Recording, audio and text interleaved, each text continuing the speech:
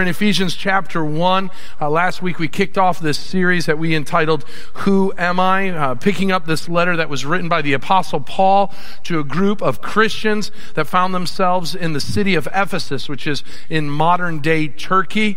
They comprised a church that was pastored by by Paul's spiritual disciple Timothy. It was a church that was doing a lot of great things. These individuals had come from some pretty bad backgrounds. They were individuals that were in places because of the culture around them with a fascination of the occult. Sexual expression and experimentation was all around them. And they had come to realize that this world and all that was in it was the source of where they would find contentment and fulfillment in this world.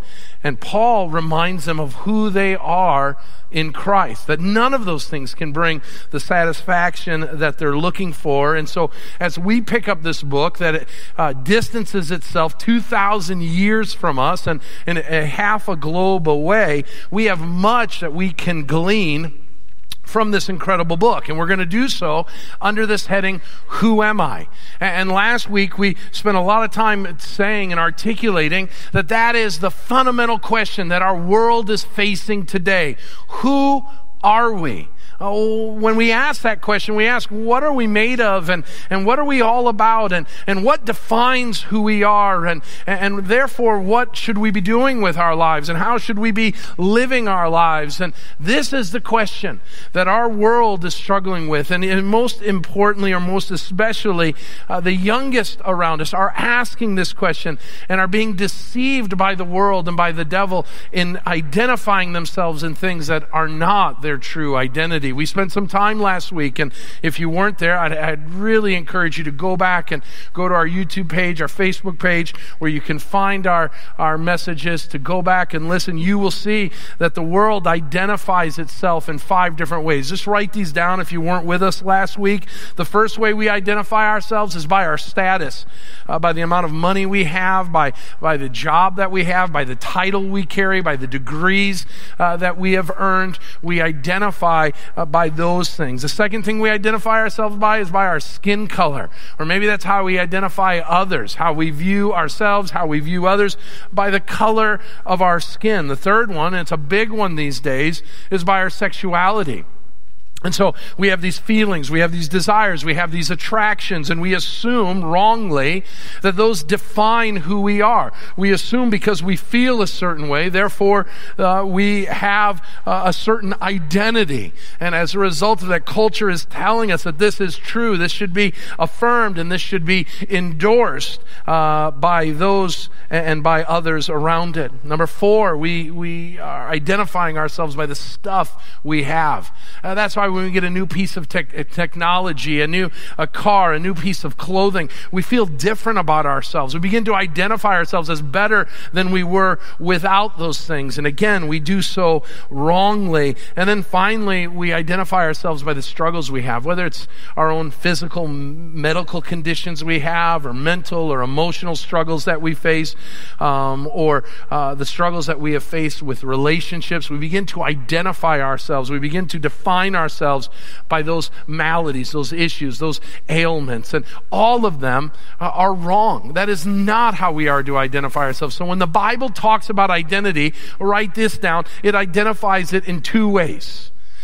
You either identify yourself in Adam, the Bible says, that is in yourself. Now, the reason why it says in Adam is because Adam is the example of the one who had an opportunity to relate with God and chose to rebel against God. So Adam is the example of all of us who live selfishly in rebellion to God.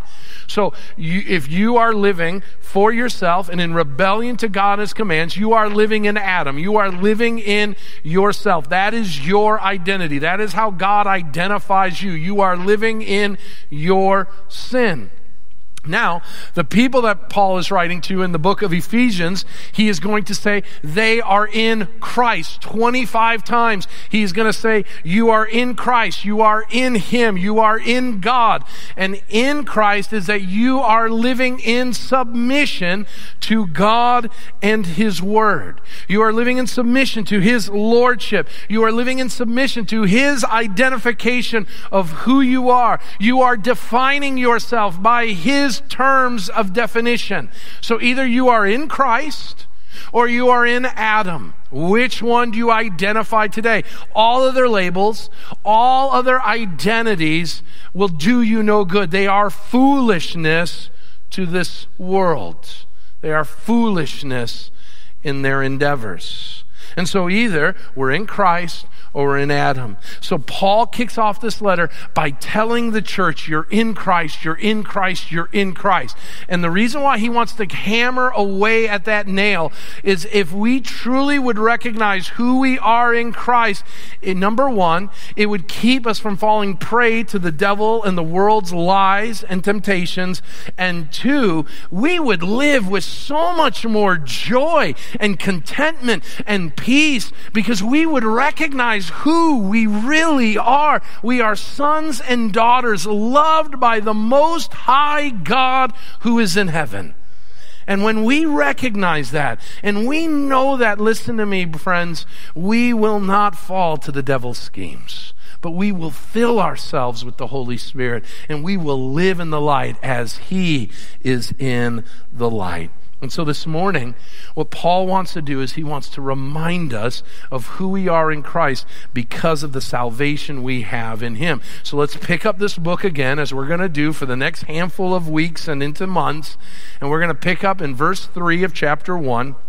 But we're going to focus our time and attention starting in verse 7 through 14. But remember, verse 3 through 14 is one big run-on sentence of praise and adoration and glory given to God for all that He has done in saving His people from their sins. So let's start in verse 3 at the beginning of this long sentence, and let's read it in its entirety. Here's what Paul says about what we are in Christ because of our salvation. Blessed be the God and Father of our Lord Jesus Christ, who has blessed us in Christ with every spiritual blessing in the heavenly places, even as He chose us in Him before the foundation of the world, that we should be holy and blameless before Him. In love, He predestined us for adoption as sons through Jesus Christ, according to the purpose of His will, to the praise of His glorious grace, which He has blessed us in the Beloved. Here's our text for the morning. In Him we have redemption through His blood, the forgiveness of our trespasses, according to the riches of His grace, which He lavished upon us in all wisdom and insight, making known to us the mystery of His will, according to His purpose, which He set forth in Christ, as a plan for the fullness of time to unite all things in Him, things in heaven and things on earth. In Him we have obtained an inheritance, having been predestined according to the purpose of Him who works all things according to the counsel of His will, so that we who were the first to hope in Christ might be to the praise of His glory. In Him you also, when you heard the word of truth, the gospel of our salvation, and believed in Him, were sealed with the promised Holy Spirit, who is the guarantee of our inheritance until we acquire possession of it, to the praise of His glory. Let's pray. Father God, we come before You and we ask that You would remind us this morning of all that You've done for us, and that it would lead us to live differently, to praise You more thoroughly, and to give You all the honor that is due Your name. You have done so much for us, and we forget, and we are ignorant of so much. And so teach us and lead us and guide us the incredible depths You've gone to save us. We do so in the name of our Lord and Savior, Jesus Christ. Amen and amen. Well, I'm going to age myself for you this morning and tell you when I was growing up in the 80s, there was a commercial for a spaghetti sauce called Prego. And Prego had this whole thing that it was different than all other spaghetti sauces because it would rival the best Italian mom's recipe of spaghetti sauces. All the herbs and spices, all of it, all contained in a jar. And after each of the ads that they would do on TV, there was a slogan that Prego would say. And it would end with this, Prego, and then 3 words would come out. Does anybody remember the 3 words? Prego? It's in there. That's right. It's in there. And what they were trying to tell you in those ads was this. I found this on the internet, and it said the following. The slogan "It's in there" for the Prego brand of pasta sauce is meant to communicate that the sauce is made with high quality, real ingredients and is packed with flavor. The slogan suggests that all the goodness and taste consumers want are already inside the jar and ready to be enjoyed. Now you're thinking in the third service, Pastor Tim's hungry. That's why he's bringing up spaghetti sauce. But the reason why I'm bringing up this is because what Paul is delineating in these verses from 7 to 14 is he's talking about salvation. And if he was to bottle up God's salvation, what he would say to every question, every concern, every thought about our salvation, everything that we could throw at salvation, Paul would say this: it's in there. It's in there. It's in there. It's in there. It's in there. All of the quality, all of the ingredients, all of the goodness, everything that you're looking for in your salvation is in there. God has made sure of it. And what I want to do today is to remind the people of God, who are we? We are the sons and daughters of the Most High God, and here is why. Because He has saved us and lavished His grace and mercy upon us. And how has He done that? Paul is going to delineate that truth in these verses ahead of us. To do so, we need to look at 3 things. I want you to know right away, for those in the room and those online, my first point's my longest. So don't get worried. We're going to get out of here by 3 p.m. You'll be fine. So here's where we're going. The first thing we need to do is we need to rediscover the reach of God's redemption. We need to rediscover the reach of God's redemption. Paul begins this part of this by reminding us how far, how long, and how deep God has had to go to get to us in our sin. The lengths and the depths He had to traverse to redeem us and forgive us from our sins. Now notice in the text right away in verse 7 it says, in Christ. Remember, he's going to say that 25 different times. In Him we have redemption through His blood, the forgiveness of our trespasses. Let's start there and move our way backwards. You see, to understand our salvation, we have to understand our sin. And Paul calls our sin here trespasses. Now, he uses the Greek word that is transliterated paroptoma. And that word there is used 3 times in this letter. And it literally means to fall or to stumble. That's the first part of the definition. We love that definition when it comes to our sin. Because when we sin, we say, I had a fall. I stumbled. That sounds innocent enough. That sounds benign enough. I mean, we all have tripped. We've all stumbled. It wasn't on purpose. It just happens. Sometimes we lose our footing. Sometimes we don't know there's something in our way, and we have a fall. And it's embarrassing, but everybody's been there, and everybody's done that. And it's not really anything we would blame anybody for. But the problem with that is, by saying that or defining our sin as that is only half of the definition.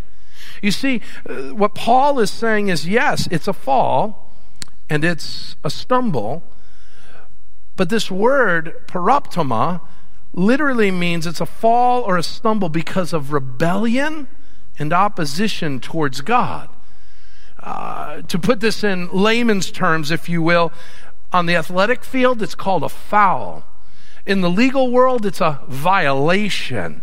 That's why the ESV that we're working through calls it a trespass. It's a sin. This is literally, to define it, is a blatant and rebellious violation to God's prescribed boundaries and commands.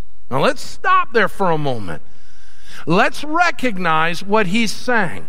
When we sin, and the Bible says, for all have sinned and fall short of the glory of God. All of us are trespassers. All of us are violators. And the people of the Ephesian church, they themselves were trespassers and violators. They themselves had come from lives of sin and had been found in Christ because of his salvation for them. And now we're living in Christ. Now here is the problem. We didn't leave our sin the moment we got saved. That sin kept hanging around. It kept showing and rearing its ugly head. And that's why Paul has to tell the people in Ephesus over and over again to not live that way anymore. Notice with me, just as we kind of jet tour through the book of Ephesians, a couple sins that were still around even after they had come to know Christ. The first one, there's 5 of them, was idolatry. That's why in chapter 1, verse 21, Paul has to tell these people who are in Christ to make Christ number one in their lives. Why? Because they had come from a place, they had come from a time in their life where Christ was not number one. So notice in verse 21 of chapter 1, he says, Jesus needs to be far above all rule and authority, power and dominion, and his name needs to be above every name that is named, not only in this age, but also the one is to come. Because we as Christians, as trespassers, have a tendency to put other things as more important, as a priority over Christ, instead of Christ being number one. The second sin that they had was the sin of immaturity. Go to chapter 4. Chapter 4. It says in chapter 4, verse 15, rather speaking the truth in love, we are to grow up in every way into him, which is the head. And so there was this immaturity that they had before Christ, and even in Christ, they found themselves going back to it. And what is immaturity? Immaturity is thinking about yourself and thinking only about the present. And so Paul says you got to quit thinking about yourself. You need to start thinking about others. You got to quit thinking about just the moment and living for the moment and start living for tomorrow and thinking about the future. And if you think about that, children live for themselves. Children live in the moment. Adults live for others, hopefully, and they live with the future in mind. The Ephesian church struggled with living with immaturity. Number 3, they lacked integrity. Verse 25 of chapter 4. He goes on, he says, and the integrity is the use of their words. Therefore, put away any falsehoods, any lies, and let each of us speak the truth with our neighbor. You see, before they had come to Christ, they were telling lies. Lies to get them out of trouble, lies to get them ahead in work, lies to their spouses, lies to their neighbors, lies to their friends, lies to strangers. And Paul says you can't live that way anymore. You're now in Christ. Now you need to put on truth. You got to speak with integrity. He goes on and he says the fourth one, immorality. Immorality. And in chapter 5, verse 3, but sexual immorality and all impurity, he says, and covetousness must not be named among you as it is proper among the saints. He goes on, he says, let there be no filthiness, no foolish talk, no crude joking, which is out of place. Verse 5, for you may be sure of this, everyone who is sexually immoral or impure or who is covetous, that's an idolater, has no inheritance in the kingdom of God and of Christ. And so he says, I know how you used to live. I know you went from one bed to another. I know fornication was a big part of your life, but you got to stop that. You need to be faithful to your spouse. You need to be faithful to your commitments. I know your neighbors. I know your friends are living lives of immorality, but for you, it needs to stop. He goes on with one more and he says the issue of intoxication. Chapter 5, verse 18.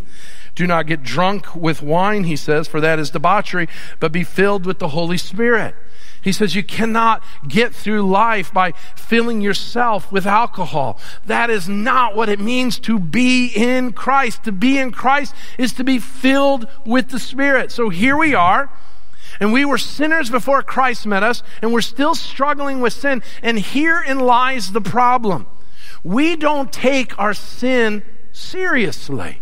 We don't take what our sin means to a holy God as we should. We call them faux pas. We call them little mistakes. We call them our issues, our struggles. But what God calls them are trespasses, violations. Listen, the church in our world today hates the word sin. The church today bristles at it. Many times when a preacher like myself will talk about who we are and the sin we have, many people will leave and say, I don't want to hear that. I want to hear how good I am. I want to hear how great I am. The largest church in America, known for its TV ministry, they will tell you, we will never use the word sin. It's unbecoming. It's not worthwhile. It makes people feel bad, and we don't want to do that. Friends, we will never understand, listen to me, how great our salvation is until we know how great our sin is. We will never know that.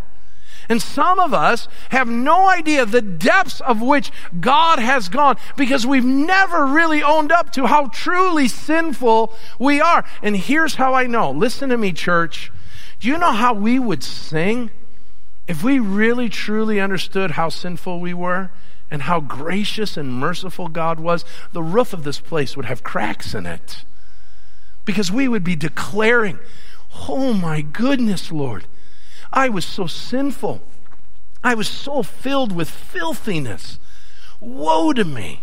I am ruined, Isaiah said.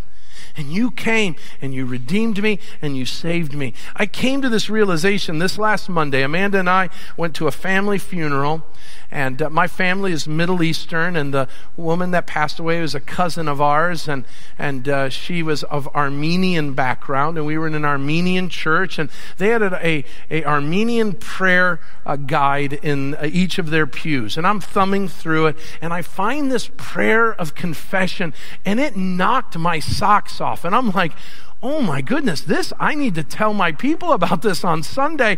This is what it said. And man, if we would take this to heart, it says this: I've sinned against the Holy Trinity, the Father, Son, and Holy Spirit. Truly, I've sinned against God. Therefore, I confess in the presence of God and before all the saints all the sins I've committed. Now here we go. Here's the catalog of sins. I have sinned in thought, in word, in deed. I have sinned willingly and unwillingly, knowingly and unknowingly. I've sinned against God. I have also sinned by the sevenfold transgressions of the deadly sins, by pride and all its forms, envy and all its forms, anger and all its forms, sloth and all its forms, covetousness and all its forms, gluttony and all its forms, lust and all its forms. I have sinned against God. Stop there. Don't turn it. That's a lot of sins. That's 7 times 7. We are sinning. And remember what the slide said before. We sin and we know we're sinning, and sometimes we don't even know we're sinning. It doubles down. Notice what the Bible says and what this prayer says about our sin. Turn the page. I have also sinned against all the commandments of God. And you say, wait a minute, I have not sinned all of those. I know I haven't. Remember what Jesus said? You've sinned one, you've broken them all. So he goes on. He says, I've sinned against all the commandments of God, both prescribed and prohibited. For I've neither performed the prescribed commands of God, meaning I haven't done what God told me to do, nor have I abstained from that which is prohibited. I've accepted the laws, but was slothful in keeping them. So this is what he's saying there. I amen them on Sunday, but Monday through Saturday, I wasn't very good at keeping them. I was invited into the order of Christianity, but was found unworthy of them by my works. Knowing the evil, I willingly followed it, and from good works I purposely kept away. Woe to me, woe to me, woe to me. Which of my misdeeds shall I recount? Of which shall I confess? My sins are innumerable. My iniquities are unspeakable. My pains are intolerable. My wounds are incurable. I have sinned against God. If we would capture how truly sinful we are, we would understand when Paul says in Ephesians 2:1, I was dead in my trespasses and sin. And then, after saying I was dead in my trespasses and sin, I get to say the greatest 3-letter word that was ever written, but God, who is rich in mercy, saved me. He saved me. And so notice what happens. We get the trespassing down. I've trespassed against God, and now what does God do? The only thing we bring to our salvation is our sin. What does God bring? Now notice, now we start working our way backwards. With our trespasses, He brings redemption through His blood and forgiveness. This word redemption is an important word. This word redemption leans to, first of all, liberate that which was enslaved. And so the first thing that God does is He gives us freedom from the thing that was holding us in bondage.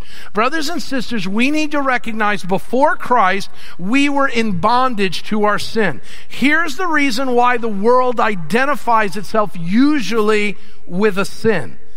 Because it believes, and rightly so, it believes it's in bondage to those things. And it doesn't know where that sin began and ends and where it begins and ends. Because that sin is so pervasive in their life, they don't know how to get out of it. And so they've just come to realize that's who I am. You know, we don't use that word enslaved. We use a cleaner word in our definition. We use the word addicted. I'm addicted to these things. Well, Paul says you're enslaved. And so what Jesus does to addicted, enslaved individuals to sin is He comes and He sets you free. And whom the Son sets free, they're free indeed. Now, how does He set them free? He pays their bounty. He pays the price that is held against them. So here, half of the people in the Ephesian church no doubt would have been under the place or practice of slavery. That was about the percentage of people in Asia Minor in the first century that were slaves. So half of these people reading this text would have been like, Jesus set us free? Oh, to be free, to be liberated. What an awesome thing. And so Jesus now sets us free. How does He do it? Notice what it says. It is done so through His blood. So the way that Jesus sets us free, because our sin is so great, listen church, your sin and my sin is so great that there was nothing in this world that could redeem it. There was nothing in this world that could pay for it. That someone outside of this world had to come. That heaven had to send its best, Jesus Christ, to come into this world, live a perfect life. Our sin is so bad that Jesus had to come and be so good in order to cancel out the debt of sin in our lives. And to do so, the Lamb of God had to be slain. He had to die on a cross. He had to shed His blood in order for the penalty for your sin and mine to be canceled once and for all. So the next time you start talking away, you start sugarcoating or whitewashing your sin, you stop in your tracks and recognize the great cost that it cost our Savior to cover your sin and to turn that which was crimson to be as white as snow. We need to recognize, church, the depths of which God went to save us, to redeem us, to forgive us through His blood. Now notice that this redemption, he goes on and he says this redemption, verse 8, was lavished upon us. That word lavish is used 39 times in the New Testament. And the two most prevalent places that you would know this word being used in the New Testament, first is when Jesus is in the temple and He's watching people give their money to the temple, and He's watching people come in with their big sacks of money and putting it down and making a big fuss about it. And then this widow comes in and she gives the widow's mite. And He says she gave lavishly. She gave more than everybody else. She gave abundantly because she gave all that she had. Now, what that means is when Jesus says that his redemption and forgiveness was lavished upon us, what that means is God gave everything that heaven had, he gave to cover our sin. And so he gave Jesus. For God so loved the world that he gave his one and only Son. And so Jesus comes and he lavishes us with his love, his grace, and mercy. But the second use of that word is seen a couple different times in the gospel, this word lavished, when Jesus is feeding the 5,000. And when he's feeding the 5,000, after it's done, after everybody has had their full, they have eaten in all abundance, Jesus commands the 12 disciples to get baskets and to go collect everything that's left over. And Jesus uses this word lavishly when it describes the overflowing abundance of the baskets of what was returned. What is being said here, my friends, is that what Jesus has done in our salvation is he has not only given us everything we need in Christ to cover our sin, but so think about this, your sin has been emptied out of your cup, and now he's poured all of his grace and mercy into your cup, and your cup can't contain it, and it's overflowing, and you're like, well, what's happening to that excess? Notice what Paul says later on in the text. He says, where it's going is found in verse 11, where you have obtained an inheritance. Where is that inheritance coming from? God's salvation is so great, is so immense, is so immeasurable that he has filled your cup of redemption and it's pouring over, and God says, you know what I'm going to do? I'm going to collect that and give it to them as an inheritance. Now that would have been a great place for an amen. My goodness. Oh, how great a salvation. God is showering upon you each and every day more of his blessings in our redemption and forgiveness. I told you last week, being a Christ follower, being in Christ is like being a kid on Christmas Day every day, because we are seeing the overflow of heaven on a daily basis. His goodness, his mercies are new every morning. And we're experiencing this. So the question is then, my friends, are we enjoying this? Are we enjoying this inheritance? Are we waking up every morning fully contented, full of joy, full of peace, full of hope, recognizing this? I was dead in my trespasses and sin, but God made me alive in Christ Jesus, reconciling me back to himself, redeeming me, forgiving me of those sins, and now, because he lavishes his love upon me, every day I wake up with a new blessing from heaven, and I will have that until kingdom come. And so he's pouring it out, and his shovel is way bigger than mine. And so the more I give back to him, the more he shovels it back to me. And I live in that place, and therefore I am blessed. I'm blessed. If that doesn't move us to a place of worship, if that doesn't move us to a place of obedience, then brothers and sisters, I don't know what will. Now I know what you're thinking. Right away you're saying, but Tim, you don't know what I did this week. This is all great, but I didn't live like I was in Christ this week. You should have heard the things I said. You should have seen the things I looked at. You should have been a part of the way I acted. You should have seen what I did at work or at school or what I do at home. Man, Tim, you should have seen what I did on the way to church today. We cleaned things up when we got in the parking lot, but man, on Bliss Road, it was a war happening in the car. And the devil's beating you up right now. And the devil's saying, hey, this is for the person sitting next to you. I know you profess faith in Christ, but you haven't lived like that. And let's just, and the devil's a good Bible student. He says, just look, you're none of these things. So who is this written to? To the saints who are faithful in Christ Jesus, not you. To the ones who are holy and blameless in his sight, not last week. That ain't you. And you're sitting there and you're saying, I wish I could say that, but I'm not that. Brothers and sisters, remember, it's not who you are, it's who you are in. You are in Christ Jesus. The old is gone and the new has come. When we sin, Christ is there interceding on our behalf, saying, it's taken care of. It is finished. It is purchased. It is paid for. The old is gone. And the devil wants to deal with the past. All you need to remind the devil of is his future. It's done. And so you get there and you're like, but this isn't for me. Well, here's the thing. Now we get to point 2. See, we'll be done by 3. We're right on time. Okay? Point 2. How do we get there? We hold on to the Holy Spirit for help. We hold on to the Holy Spirit for help. These last 2 points are going to move really fast, so get ready. Nor verses 13 and 14. In Christ, you will also, who, when you heard the word of truth, the gospel of salvation, you believed in him, and notice what happened. You were sealed with the promised Holy Spirit, who's the guarantee of your inheritance until you acquire possession of it to the praise of his glory. So here you are, you're feeling pretty downtrodden, you have been sinning. Here you are, you're in Christ, and you blew it this week. And you've been blowing it week in and week out. And the devil's got you feeling terrible. Your conscience is making you feel terrible.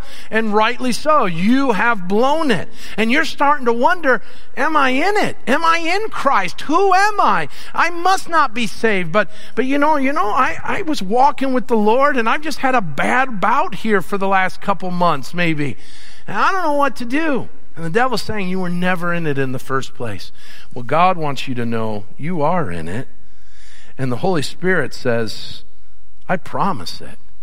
You see, the promise of the Holy Spirit got placed on you when you came to know Christ. Notice what it says. So that you, the first to hope in Christ, verse 12, might be to the praise of his glory in him. When you heard the word of truth, the gospel of your salvation, you believed in him. At that moment, you were sealed with the promised Holy Spirit. You were given a divine birthmark that will never leave you. And that birthmark reminds you and tells you, even in your most sinful times, you are in Christ. And in that moment, it is a guarantee. What the Holy Spirit is saying is this. Now notice the triune nature of our salvation. God chooses, the Son redeems, the Holy Spirit holds you, intercedes for you, and makes sure you get to the finish line. Brothers and sisters, you never have to worry if you're ever going to lose it in Christ. Here's why. Because the Holy Spirit says, I guarantee you won't. I am here to see you to the end. I am here to see you get your inheritance. I am here to see you get to the finish line victorious.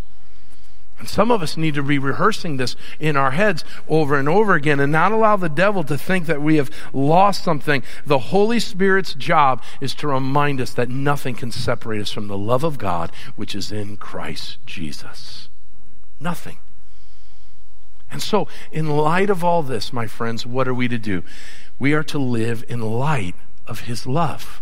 We are to live in light of his love. I love what George Whitefield, the great preacher of America, said when he said this. What could the Lord Jesus Christ have done for you more than he has? Nothing.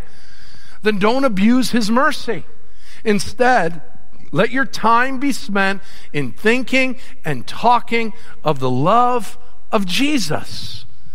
And so what Paul says is we are to live, twice he's going to say this, to the praise of his glory.